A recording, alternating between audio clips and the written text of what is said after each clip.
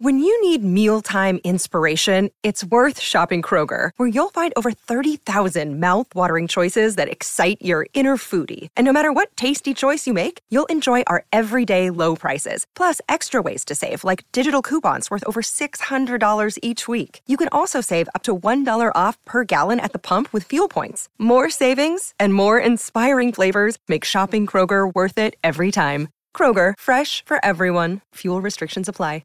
Another day is here, and you're ready for it. What to wear? Check. Breakfast, lunch, and dinner? Check. Planning for what's next and how to save for it? That's where Bank of America can help. For your financial to-dos, Bank of America has experts ready to help get you closer to your goals. Get started at one of our local financial centers or 24/7 in our mobile banking app. Find a location near you at bankofamerica.com/talktous. What would you like the power to do? Mobile banking requires downloading the app and is only available for select devices. Message and data rates may apply. Bank of America N.A., member FDIC.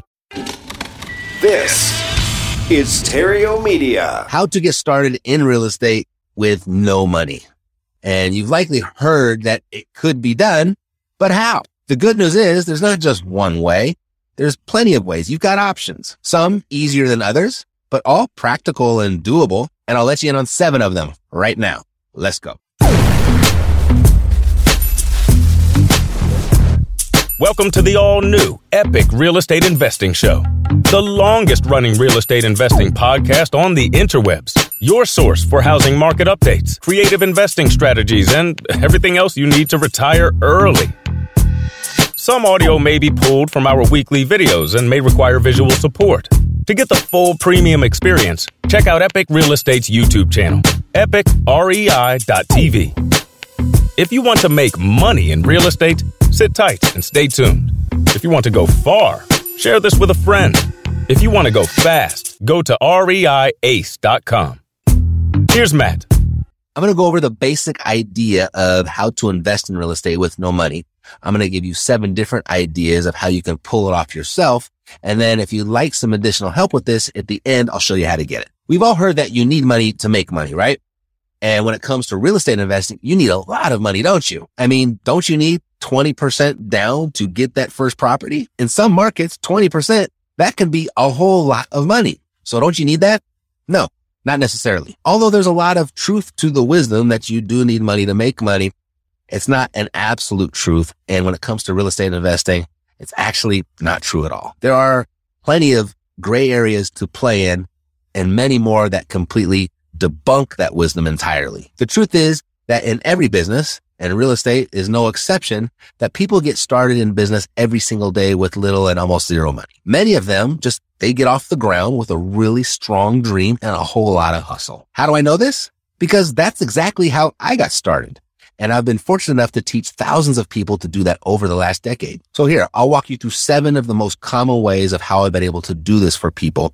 And then I'm going to close it out with my most favorite one that has produced my financial freedom. So the first one is referred to as house hacking. And this is actually rather pretty simple. You take your living conditions, wherever it is, whether you own a house already or you are renting, and you hack that property by renting a room out. That's the most common way of doing it. And if you got multiple rooms, you can rent out multiple rooms. Another way where it's commonly done is people buying a duplex or a fourplex, and they live in one and rent out the other units. That works very well too. You can also get really creative with your residence, whether you rent out extra space and turn it into maybe storage facility, or maybe you got some extra land and you turn that into parking, or maybe you have a basement and you can turn that into living quarters and rent that out. That would be perfectly acceptable. And kind of as I alluded to, you don't even need to own your own home to really pull this off. I mean, if you got an extra room in your apartment, go ahead and rent it out. You don't necessarily own the real estate and you're making an investment in that real estate, but you are producing passive income from real estate, and that is a form of real estate investing. So when you've saved enough money from this passive income that you're generating, it could be time to actually buy your own house now. This is a really great stepping stone of how a lot of people go about it. And it doesn't take as much money as most people think. I mean, you could go out and qualify for an FHA loan, which can take as little as 3.5% as a down payment. That could be really easily attainable for a lot of people in most markets. Another way is a VA loan. If you've got previous military experience, you can qualify for a property with 0% down. And then once you've done that, you do the same thing. You rent out a room, you rent out the extra space, and you keep creating that passive income until you're ready to do it all over again. So house hacking is a way to invest in real estate without making it a part-time business or even a full-time business. It doesn't have to be that much effort either. I mean, if you pick really good roommates to rent out the rooms in your house, it could be actually rather easy. And who knows, if you got just the right ones, it could actually be pretty fun too. Then there's master leases and lease options. I mean, if you're not ready to own a property or don't want to, you could rent one out instead. Master leasing, it's somewhat like house hacking, but kind of on steroids. It's where you're not only renting the property and renting out a room. No, you're renting out a property and re-renting it entirely. So you're renting it out for, say, $1,000 a month, and you re-rent it out to someone else for $1,100, $1,200 a month. And then you get to keep the difference. And like most rentals, master leasing can be accomplished without a whole lot of upfront money. I mean, maybe last month's, first month's rent, a security deposit, that's it, and you're in. And maybe master leasing just isn't good enough. You can increase your opportunities by putting an option to purchase on the property while you lease it out. And what this is you negotiate a predetermined price somewhere in the future of where you are going to make an offer to purchase the property. Now, it is not an obligation to purchase. It's just giving you the first right of refusal. For example, you might negotiate a purchase price of, say, $200,000 for that property that you are master leasing. And you've got a 2-year window to execute that transaction, to make that purchase. Now, over those 2 years, if that property were to appreciate to $230,000, you've got your purchase price of $200,000 locked in. So at that moment, when it comes time to execute that option, you've got a $30,000 spread there. You can choose to buy the property with $30,000 of equity in place, or you could do something like sell your option. You could sell your option to somebody else who will step in, buy it for $200,000, and they'll have the equity in place. And then you can make an arrangement with that buyer to split that equity. Maybe you get $5,000, $10,000 for them to get that option to purchase. So if that house were to appreciate for $230,000, you could sell that option contract, say for $220,000. That would give your buyer a $10,000 equity position and you $20,000 in your pocket, creating a win-win scenario for both of you. And all of that can happen with no out-of-pocket money. Number 3, short-term rentals. And you've probably heard of them referred to as Airbnbs or VRBOs. Those are the mega marketplaces that do the marketing for landlords to find these short-term tenants, people that come in and rent the property, say, by the night rather than by the month.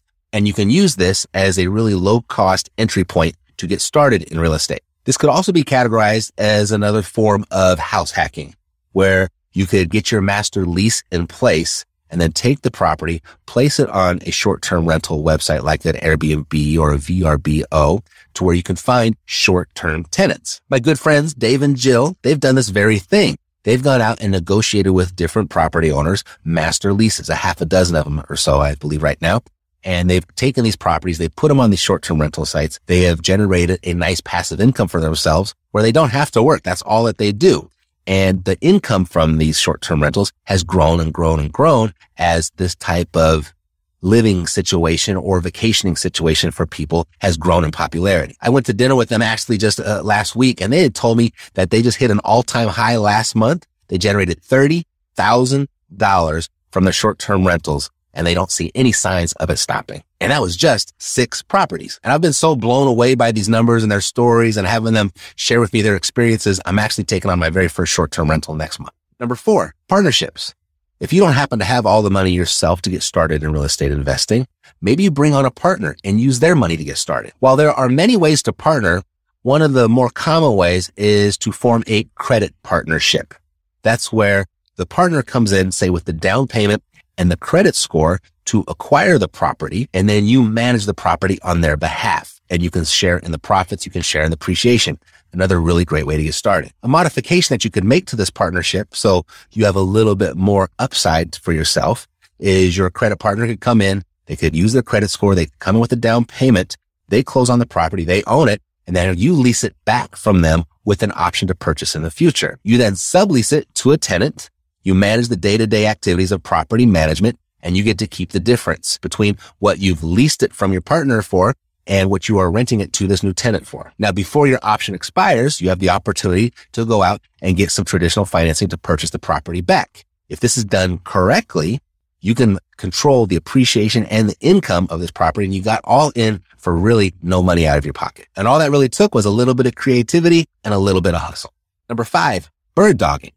Now, this is essentially where you go out and you look for deals for other real estate investors. And this really takes no money at all. Essentially, you connect with a real estate investor or 2 or 3 or more, and you interview them, finding out what each one of them wants. And then you just kind of keep your eyes and ears open for what they want. And when you find it, you share with them that property. And should they close, they'll give you a nice little referral fee. Now, you can be as passive or as active as you want with this, but it takes absolutely no money to get involved. And this is pretty easy to do. All it takes is a quick computer search for a RIA meeting in your area. RIA stands for Real Estate Investor Association. And this is where once a month, a group of real estate investors will come together and basically talk shop. There'll be buyers there. There'll be sellers there. There'll be lenders there. And you go there, you network, and that's how you can get started. It's one of the ways I got started, by finding other real estate investors, their deals. Number 6, wholesaling.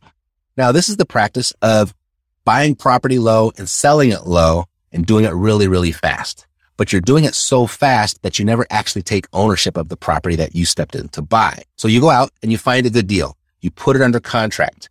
And in that contract, you are typically given 30, 45, 60 days of inspection period, sometimes referred to as due diligence, or often referred to as due diligence. And during that period, now it's your duty to go and find a new buyer to step in your place. And for a fee, they will step in your place and they will close the deal and they'll buy the property themselves. Now, many wholesalers will start as bird dogs, and they are essentially the same thing. The big distinction here is the wholesaler is actually putting the property under contract. And because they have the property under contract, because they've taken that extra step, they control the deal, which means they also control their profit. So they're not necessarily working so much for a small little bird dog fee.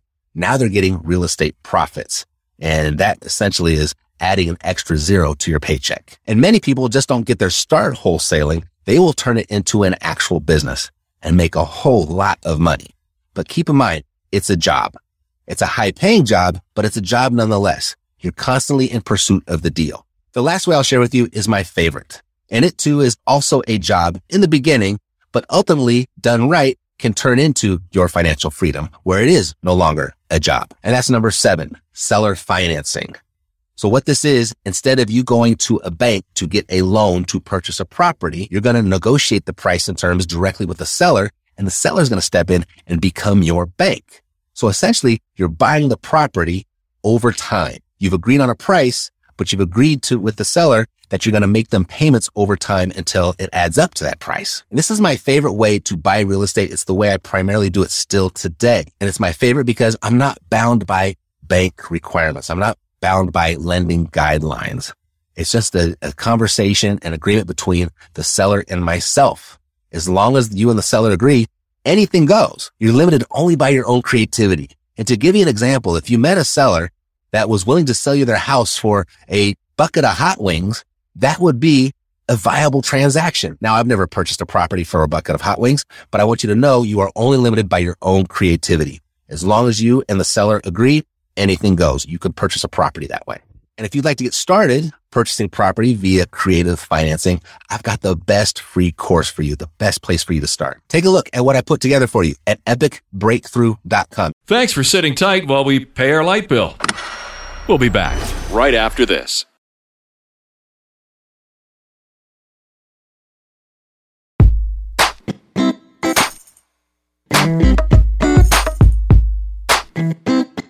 Ever hear someone say, I have too much money? Me neither. Let's get you some more. Back to the show. How to evaluate property value based on rental income. And this is a really important skill for a real estate investor to have, because sometimes when you're looking at a property, there might not be a sales comparable and all we have is the income to go by. So what do you do then? Because if you get it wrong, it can be very, very expensive. But if you get it right, everything else can fall into place very easily. And I'll let you in on how to do that when you only know the property's income.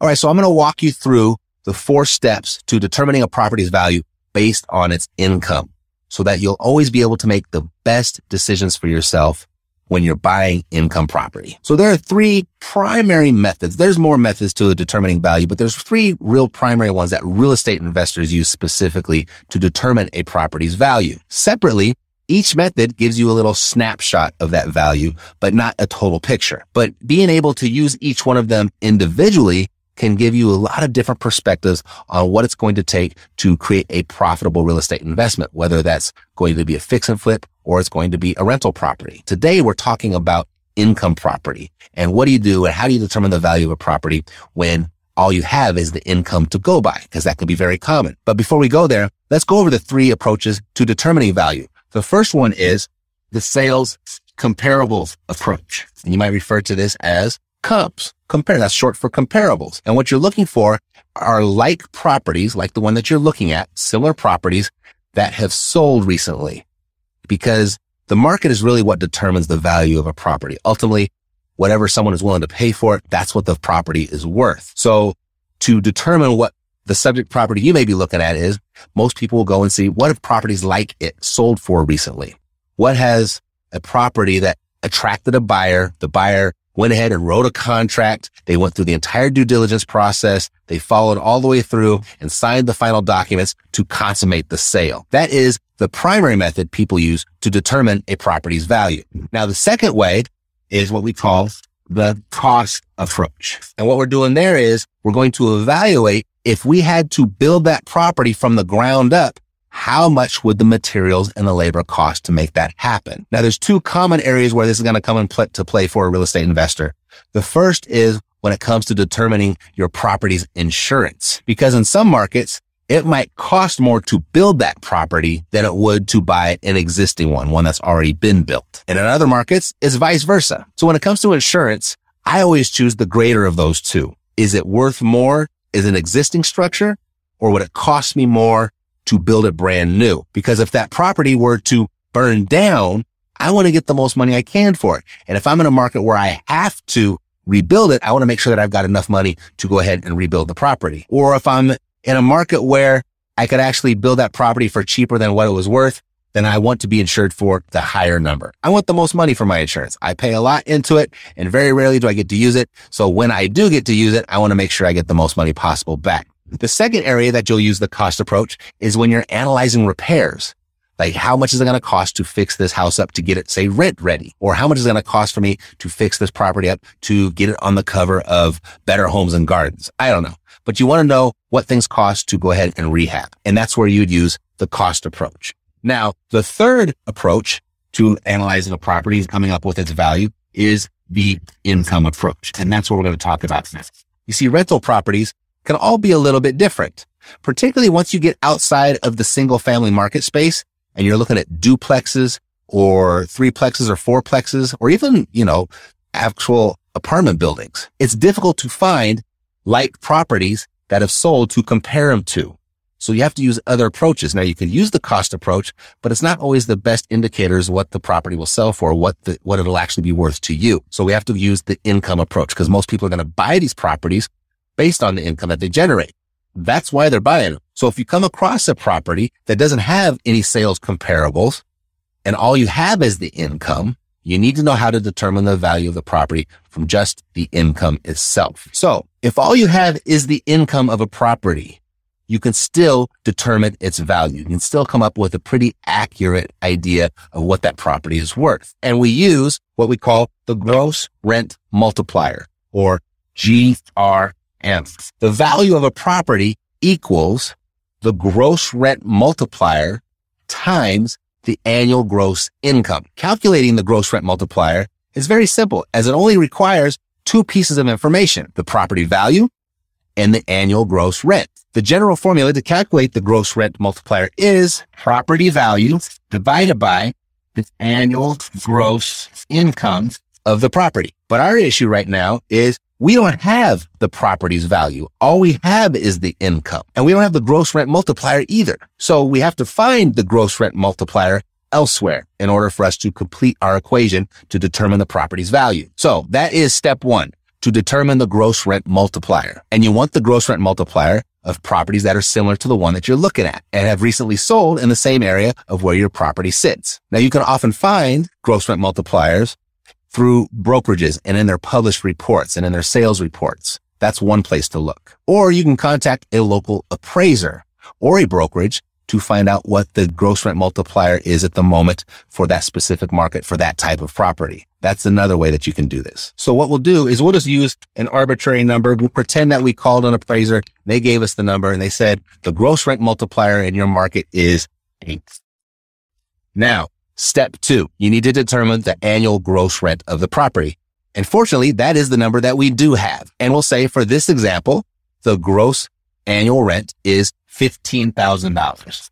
So the last step is to multiply the gross rent multiplier by the annual gross income. 8 times 15,000 gives us a property value of $120,000. And that is how you determine your property's value based on the income alone by using the gross rent multiplier. Now, if you'd like to get started investing in off-market deals and finding discounted deals and finding income properties like these, I put together a free training for you. And you can take a look at that at mattsfreetraining.com. And that wraps up the Epic Show. If you found this episode valuable, who else do you know that might too? There's a really good chance you know someone else who would. And when their name comes to mind, please share it with them and ask them to click the subscribe button when they get here, and I'll take great care of them. God loves you, and so do I. Health, peace, blessings, and success to you. I'm Matt Theriault, living the dream. Yeah, we got the cash flow. You didn't know, homeboy, we got the cash flow.